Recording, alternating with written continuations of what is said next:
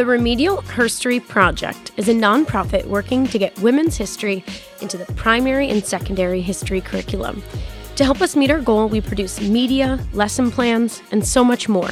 You can check it out on our website, www.remedialherstory.com. Our project is funded through grants and by patrons, potentially like you. Thank you to our patrons, Jeff, Barbara, Brooke, Christian, Kent, Jenna, Nancy, Megan, Leah, Mark, Nicole, Alicia, Katia, Michelle, Jessica, Laura, Jackie, Annabelle, Dawn, and Megan. If you would like to join these wonderful people and become a patron, you can head over to patreon.com and become a supporter of the Remedial Herstory Project.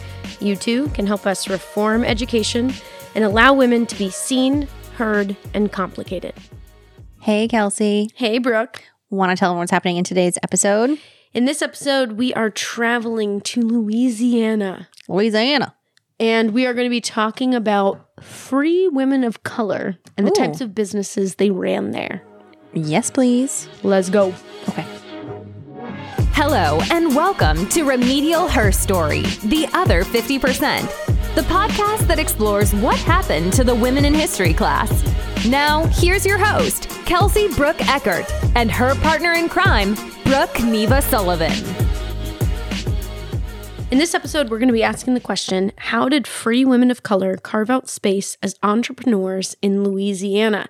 And we are joined on the episode by Dr. Evelyn Wilson, and I am so excited to share this history with our audience. I know. This is definitely, well, I feel bad being a New Englander sometimes because I don't get as in-depth of an education on other states as I probably should. But Louisiana is definitely one I'm always fascinated to learn more about. Yeah. And so what century are we talking about with? So she's looking at women of color in the antebellum period, so before the war. Okay. Slavery exists, but these are free women. And that is, like, I think a very under-researched area because your brain assumes that women of color were not free at this time period. Yeah. So we're talking, these are free women of color, and we are, a lot of times there's this assumption that they are some sort of sex worker or, washerwoman or, like other kind of like demeaning, housekeeper and things like that. And her research in looking into this region that she covered, she looked at all these women of color and all these different businesses that they operated.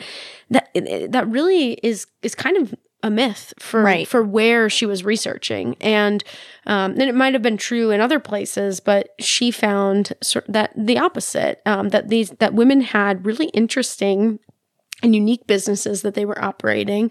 And so I'm so excited to have her on the podcast and to have her introduce herself to our audience. I know. I'm here for this. Yes. Let's go. Well, hello. I'm Evelyn Wilson. I've been a lawyer for 30, almost 40 years, and taught law school for 28 years. After teaching, I retired and went to graduate school to get a PhD in history. While teaching, I learned about free people of color in West Feliciana Parish and chose that as my dissertation topic. So I've been studying free people of color who lived in West Feliciana Parish in Louisiana before the Civil War and found 4 female entrepreneurs whose stories I'd like to share. How did you go from law to entrepreneurship? That seems so interesting. How did you stumble upon these women? I found that the person who instigated the lawsuit, which caused my law school to come into existence, had grandparents who grew up in West Feliciana Parish. I wrote a biography of this man, Charles Hatfield, and while doing his biography, I came across these women in the parish who were entrepreneurs there before the Civil War. Oh my gosh, that's amazing. So tell me about the research that you did for your dissertation. This is amazing. I walked through the conveyance records and identified every free person of color who lived in the parish and transacted some kind of business that required it to be reported. Okay. Louisiana is a mixed jurisdiction state. It adopted the United States Constitution, of course, and its criminal law and procedure, but it also has civil law that from the Roman law. So it shares the civilian heritage with countries like France and Spain and Italy, all around the world. This civilian heritage requires notarizing documents, that is, keeping very comprehensive records of activities. And so one of the activities is purchasing land. So the sale and purchase of any land is in the conveyance records. Because slaves were treated as valueless lands, all the records of enslaved persons who had gotten sold in the parish were also recorded in the conveyance records. When an enslaved person is free, that record is named in the conveyance records. In 1830, Louisiana passed a statute that required its free people of color to record their presence in the parish where they lived, and so those records were also in the conveyance records. So I could walk through those records and identify free people of color, learn what they were doing, what purchases they made, what kinds of businesses they had.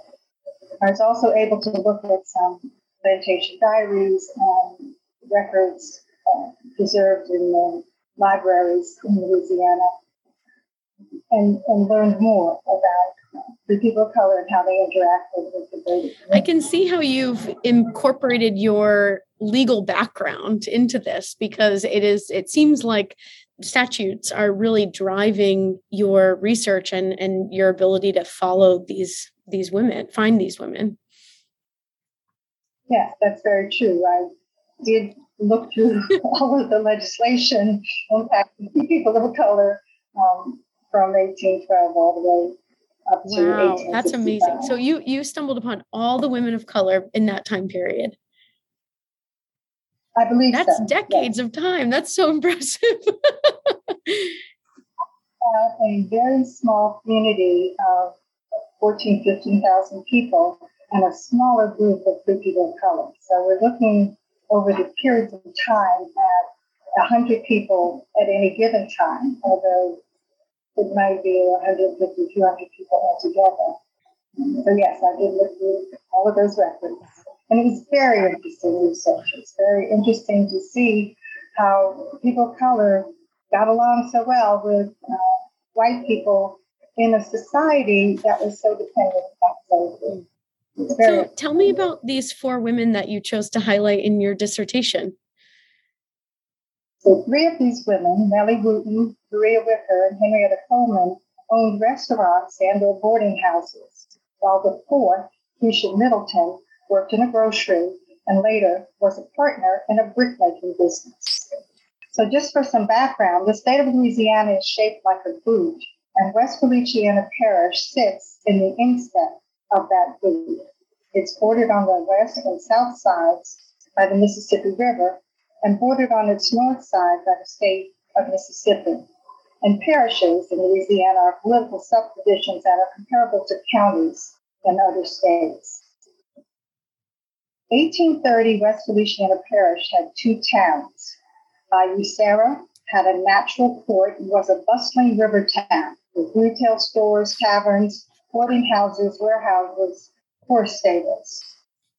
Its streets were filled with riverboat crews, stevedores, travelers, merchants, cotton factors, shoppers, and farmers.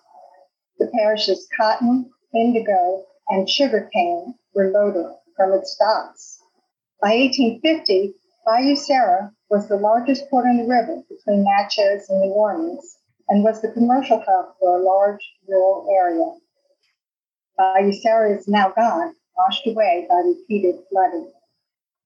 The second town in the parish, St. Francisville, was located on a bluff overlooking the river. It housed the governmental offices, the courthouse, the prison, the post office, and retail businesses. Stately homes from that era can still be seen on its streets.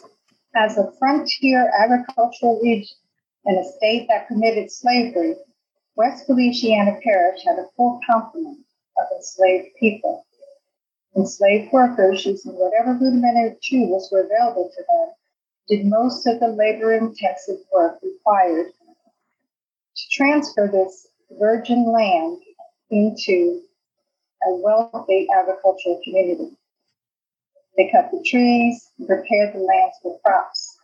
They planted, cultivated, and harvested the indigo, cotton, and sugarcane sent from the parish, and built the roads, bridges, and other constructions needed in the parish. In 1830, West Louisiana Parish's enslaved population was almost 3 times the size of its free population.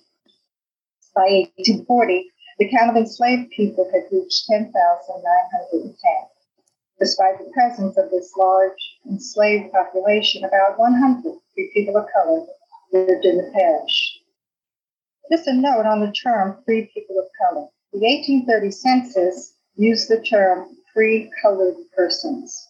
However, the Spanish and French, who occupied Louisiana before it was owned by the United States, used the terms personas de couleur or gens de couleur, which translate into free people of color.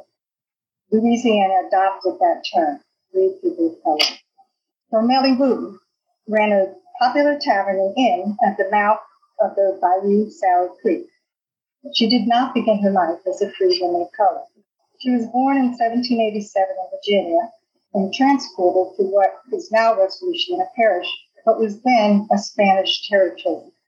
In August 1809, John Rouse, a white merchant from Genoa, Italy, purchased 22-year-old Wooten and her 8-month-old son, William, at the behest of his cousin and business partner, Antonio Nolasco, also from Italy.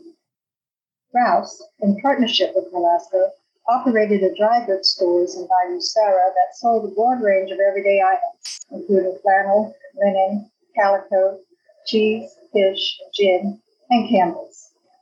Wooten's older daughter, Carolyn, was not so different.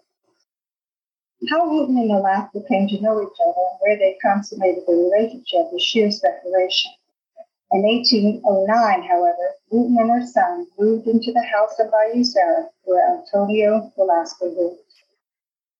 In October 1816, Antonio Nolasco purchased the lot next to where he, Nellie, and their children lived. 3 months later, he died. In his will, Nolasco declared that he had 2 children born to Nellie. He explained that he owned Wooten's children, 8-year-old William, valued at $350, and 5-year-old Marguerite, valued at $275, and directed that his children be free. He described Wooten as heretofore my slave, now free, now pregnant, and left to her cows and hogs and the lot he had recently purchased. Wooten operated a tavern on her lot and developed it into a popular restaurant and boarding house.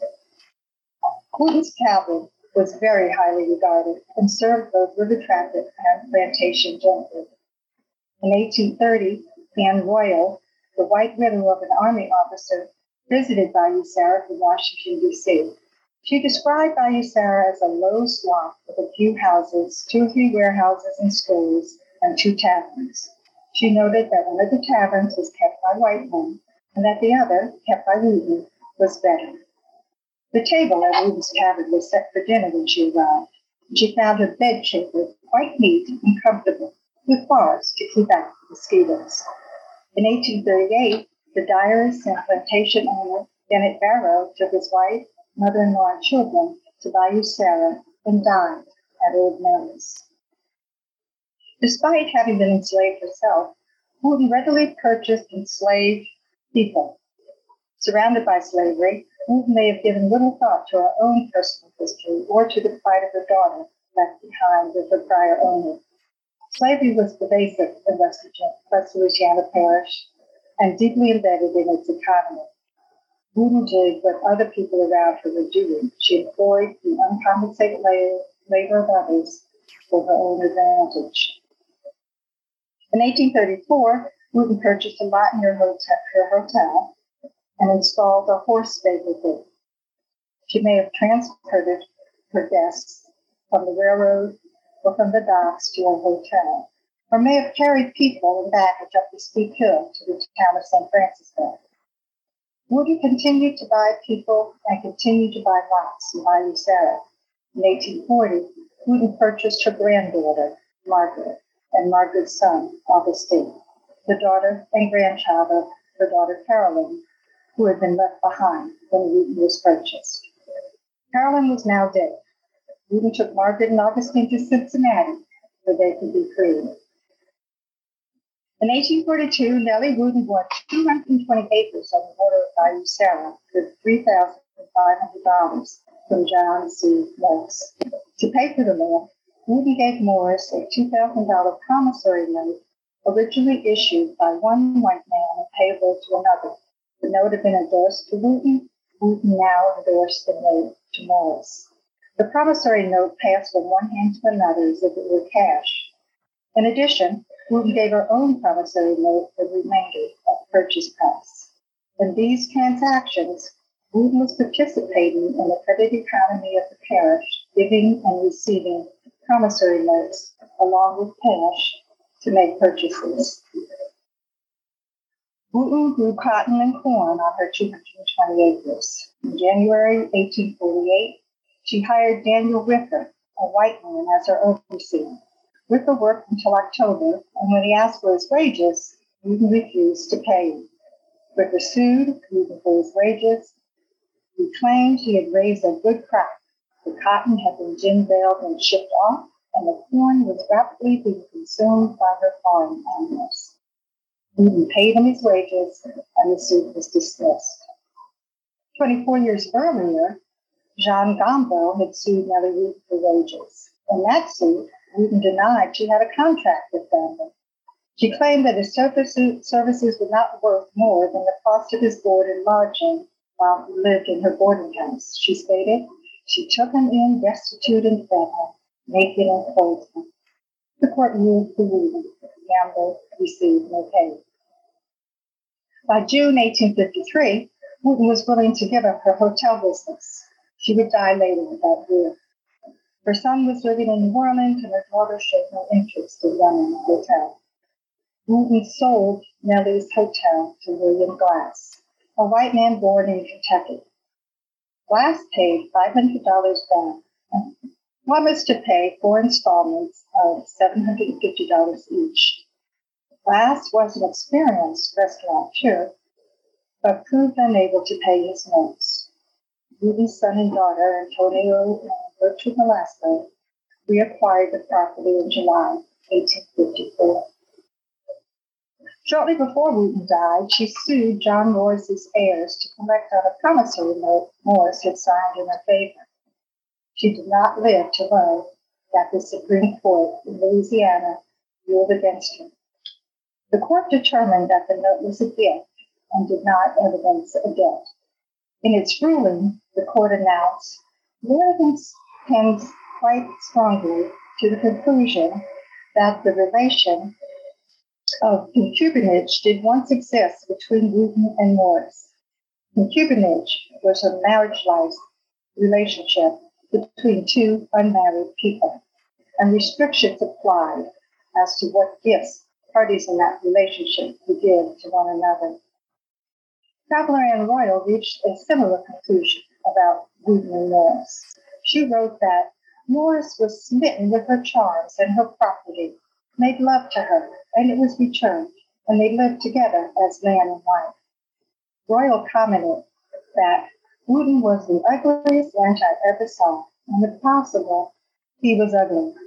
So they were well matched. She added, this madam and her Irish gallant had an expression of horror about them.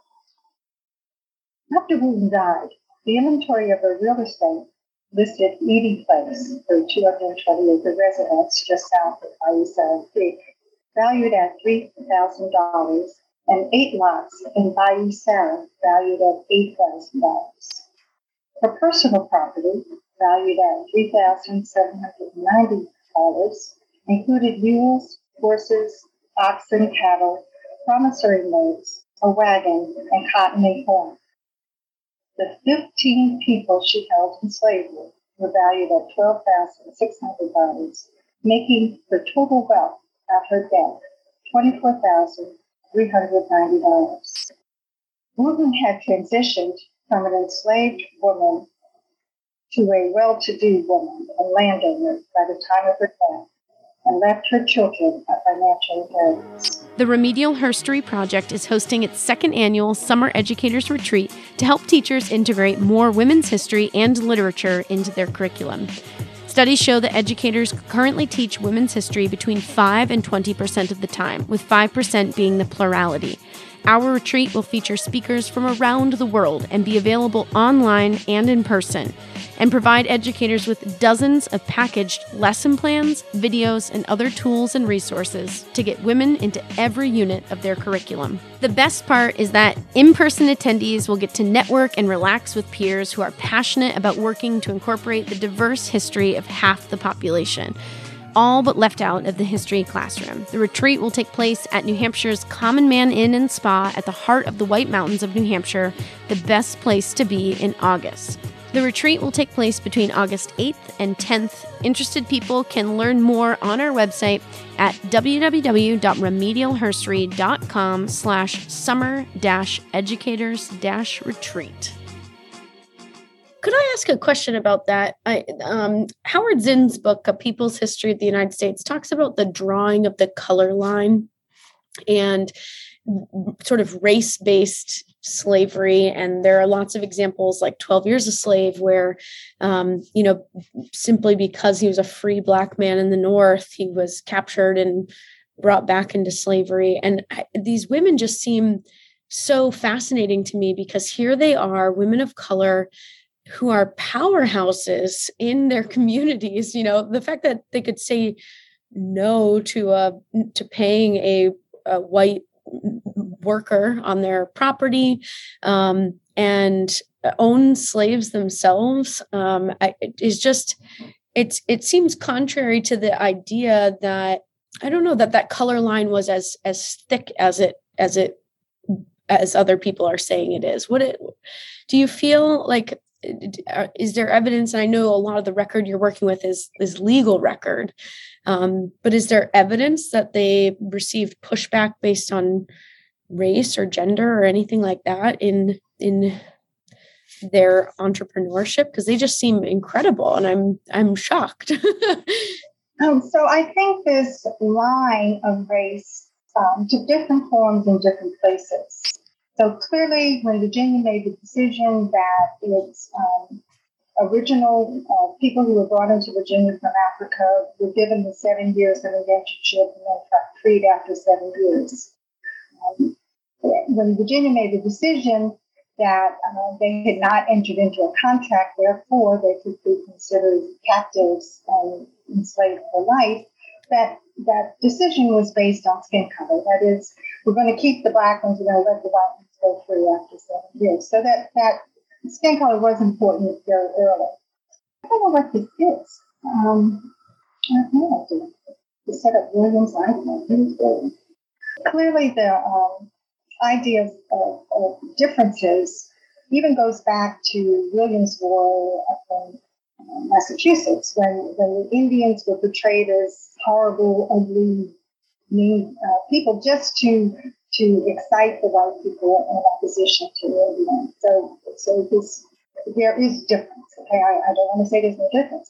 But what I found in West Feliciana Parish, and again because it's a frontier area, was that once you stepped out of being enslaved, you became a member of the community. Now, there were people, there's one incident where a free person of color was invited to eat at, this person, Barrow is the diarist. So a free person of color was traveling with a white man. Both of them had come to Barrow's house. When Barrow invited the white man to eat, the white man invited the free person of color to eat. And Barrow reports in his diary about how angry he was that this happened, but the fact is he allowed him to eat. The fact is the white fellow had been hanging with the free person of color. They were out together, and Barrow allowed him to eat. And he said, I'm not going to do it the next time. But the fact is he did do it that time. And Barrow was an owner more than 100 slaves. So he clearly had that idea of color line in front of him. So what I found is that the color line moved. It was important sometimes, it was not for another. When it came to these interracial marriages, she had to sort of battle the idea that she was a concubine, right? She's trying to prove that this was a loving relationship. And I'm curious. I mean, I know that a lot of states had banned interracial marriages. So was it impossible for them to be married in Louisiana? In Louisiana, was prohibited by law. Okay. Interesting. Wow. And the concubinage rule that prohibited gifts from married, from people living in concubinage without the benefit of marriage. It prohibited gifts because very often, again, going back to that story of the kept free woman of color, often the paramour was already married, and there was concern that he was giving money that might go to his legal wife to a woman who was not his legal wife. Yeah, so she's married people can make gifts to one another, but people who live in concubinage cannot. They can make 10% of the movable property, but they cannot make gifts of movable property. And this court said because of concubinage relationship, we can't. Ready for Maria? I would love to learn about her. Our second entrepreneur, Maria Wicker, ran a restaurant business on the Bayou Sarah lot she purchased in 1845. In 1842, at age 30, Maria Wicker purchased her freedom and the freedom of 3 of her children, Bettis, William, and John, from Daniel Wicker, the children's white father. The act recited a consideration of the sum of $1,200. In 1850, the parish census taker reported that Maria, Bettis, William, and John were still living in Daniel Wicker's household, along with 2 younger children, Rachel Martha and Benjamin Wicker, who had been born free. The substantial consideration recited as payment for the emancipation of Maria and her 3 children ensured that their freedom would not be considered a gift from a paramour to a concubine. Daniel Wicker died of yellow fever in 1853. Maria Wicker had watched as 2 of her sons were sold away from her. Now that she was free, she hired someone to search for them. By 1855, Wicker had saved the $1,669 she needed to purchase 3 sons, Albert, 24, and Edward, 20, who were then in New Orleans. She was now reunited with her sons as their enslaver. Wicker did not emancipate these sons because an 1855 state law required newly emancipated people to leave the state. Instead, Wicker gave them full permission to hire themselves out as servants or otherwise in hotels, on board steamboats, or other places where their vocation may call them, and to keep any money they received from their work. This was as close to free as she could get them and still keep them in Louisiana. In 1856, Wicker bought the lot adjoining her restaurant and expanded her business. 4 of her children worked as waiters. Wicker's business survived the Civil War, and in letters sent to Rhode Island, both George and William Greene proclaimed their pleasure at eating there. In 1866, George wrote, "Ate an excellent dinner at Maria Wicker's hotel. Maria is an old darky and she keeps a first-rate house." In 1867, William wrote, "I proceeded to the modest hotel of Aunt Maria Wicker's, which is a model of neatness and good living." At her death in December 1867, Wicker owned her 2 lots and personal property valued at $633.25. She had a cooking stove, 6 cane-bottom chairs, 3 tables, a sideboard, a looking-glass, straw carpets, an 8-day clock, a bookstand with books, and a pony, buggy, and harness. She left 4 adult sons and 2 minor sons. Our final restaurateur, Henrietta Coleman, had been born in Kentucky. In 1856, Coleman purchased the lot on the other side of Vickers restaurant and operated a boarding house she called Henrietta House. Coleman's Henrietta House had 7 guest rooms and 2 servant rooms. Each guest room had a bedstead, 2 mattresses, and a ewer and basin. Her gents' double room contained a table, a sideboard, a lounge, a washstand, an armoire, a looking glass, 2 bedspreads, 4 mattresses, and a dinner bed. Other bedrooms had a looking glass, a washstand, a settee, a cedar foot bath, an iron wash kettle, a brush tray, an armoire, or a bureau. One had a pianoforte. Coleman's parlor room had 9 parlor chairs, a sofa, 3 rocking chairs, a whatnot cabinet, a looking glass, and a Brussels carpet in row on the floor. Henrietta House featured a dining room with an extension table and a variety of serving dishes, including soup tureens, goblets, cut glass fruit stand, cake stand, preserve dish, and cream kitchen. The kitchen had 2 tables, a cooking stove, and a preserve kettle. The storeroom held a refrigerator. In addition, Coleman had 7 head of cattle. Despite the size and luxuriousness of her boarding house, Coleman was listed in the 1860 census as a washerwoman, with real estate valued at $1,000 and personal property valued at $500. The boarding house, with its exquisite accoutrements, was clearly undervalued. And this is a time when your question about the color line might come in. Here we have a census taker who ignores the reality. Yeah, absolutely. That's so fast. So she's listed as a washerwoman? Wow. That's a demotion. And I've said of our entrepreneurs, none were listed as entrepreneurs. So there's washerwomen or dairy keeper or some other thing other than owner of an establishment. So Yeah. Wow. In June 1876, federal officers arrived in West Louisiana to investigate the recent lynching of 30 or so Black men in the parish. These officers held interviews with parish residents at Henrietta Coleman's Henrietta House. Henrietta House was both spacious enough and of high enough quality to accommodate the needs of these federal authorities. Henrietta Coleman died in 1877.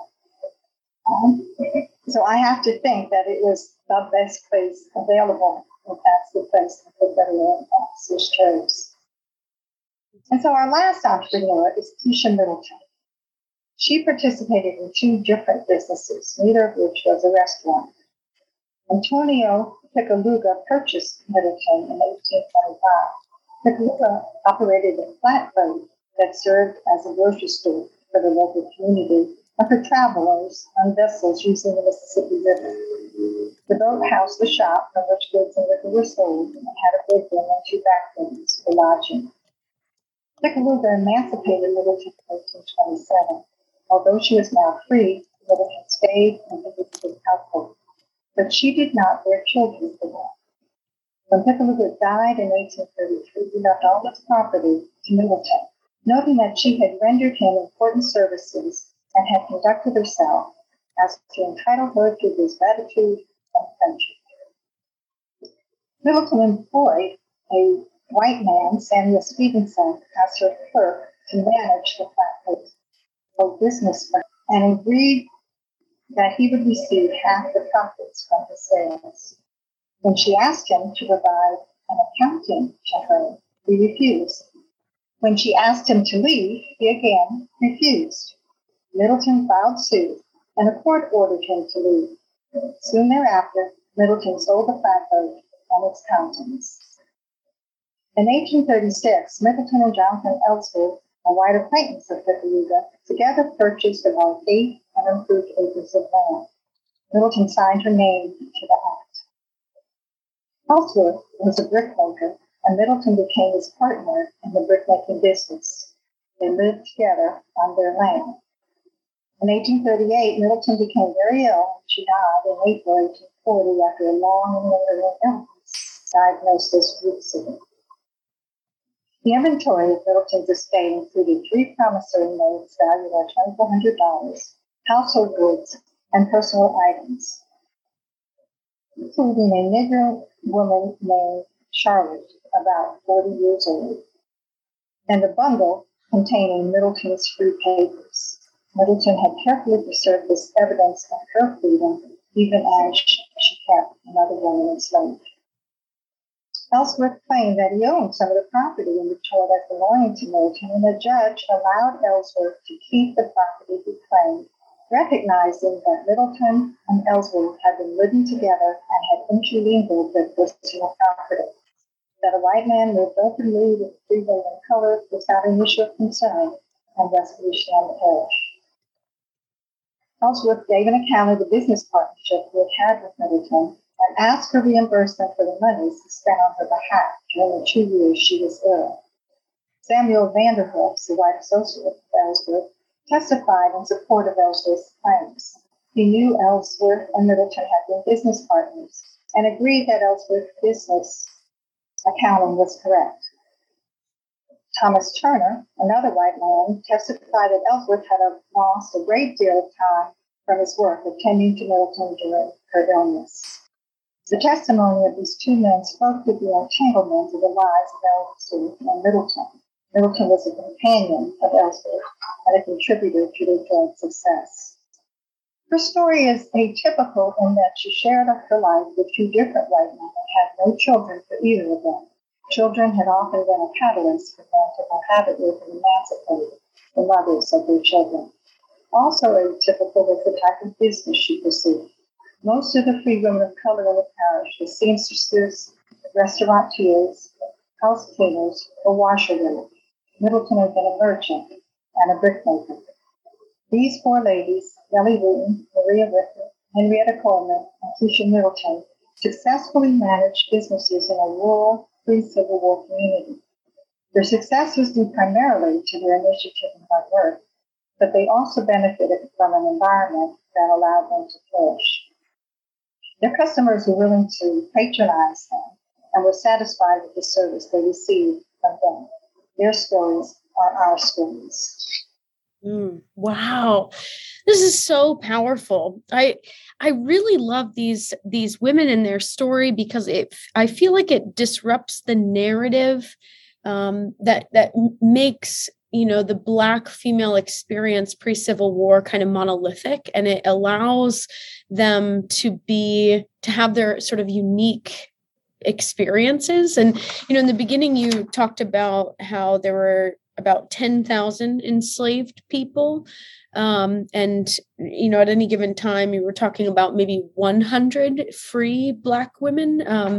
And so I think, it is definitely a minority, but it's important to look at those minorities because they would have, definitely stood out in this time period. And I am so grateful to learn about this from you, especially in a rural area pre-Civil War. So fascinating. Yeah, and I was taken by the acceptance.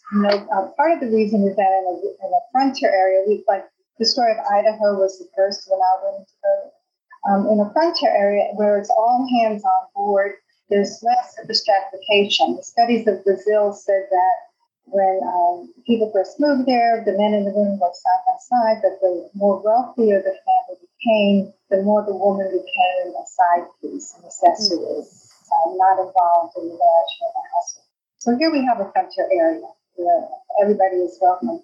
Even Black men found success and they were well received. There was a color line, but there was also probably more significantly a financial line. That is, the plantation owners visited each other. And people who were not plantation owners did not visit the parties with the plantation owners. So they not selected to be welcome in that environment. So people of color who were not plantation owners did not participate in that plantation society. kind of thing. But in other places of Louisiana where they were wealthy people of color, they were able to have their own society.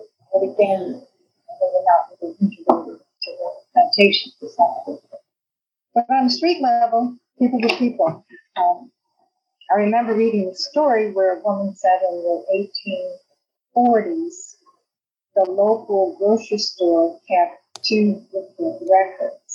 A record of white purchases. Everybody was purchasing on time, and then every so often we'd come in and pay with that bill. But they had two different sets of records. They had a white book and had a black book. That's absolute complete separation for no reason, right? But in West Louisiana Parish, the blacksmith had everybody right underneath each other. The store merchants had everybody right underneath each other. Separate books for blacks and whites. I kind of get the impression that, and I say in my dissertation, that this color line worked to the advantage of wealthy people by keeping non-wealthy people separated.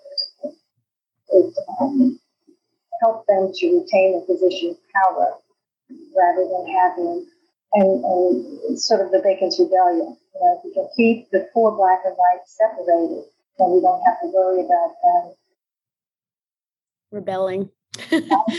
Democracy and actually voting us out of office. Yeah. That even with having everybody hate anybody, just pick a person, hate them, rather than uniting to work for the betterment of everybody. Yeah. Yeah. Wow. That's really fascinating.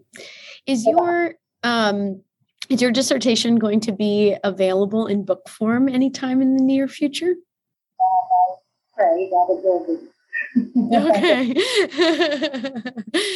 Well, when it is, we would love to make it available to everyone through our platform, because this is, I think, really important history that people need to hear, and I think help tell a more complicated story to our students about the experience pre-Civil War.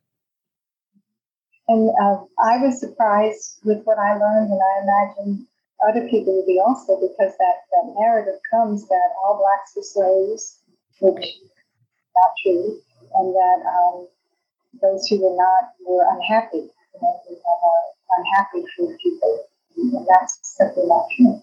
Yeah. Yeah. Wow. That's, my mind's blown. Well, thank you so much for sharing this with us. I can't wait to share it with our audience. Is there anything that I didn't ask you about that you want to make sure we include? There was, but it has now slipped my mind. There were other women in the parish, as I said, many of them were seamstresses or washerwomen.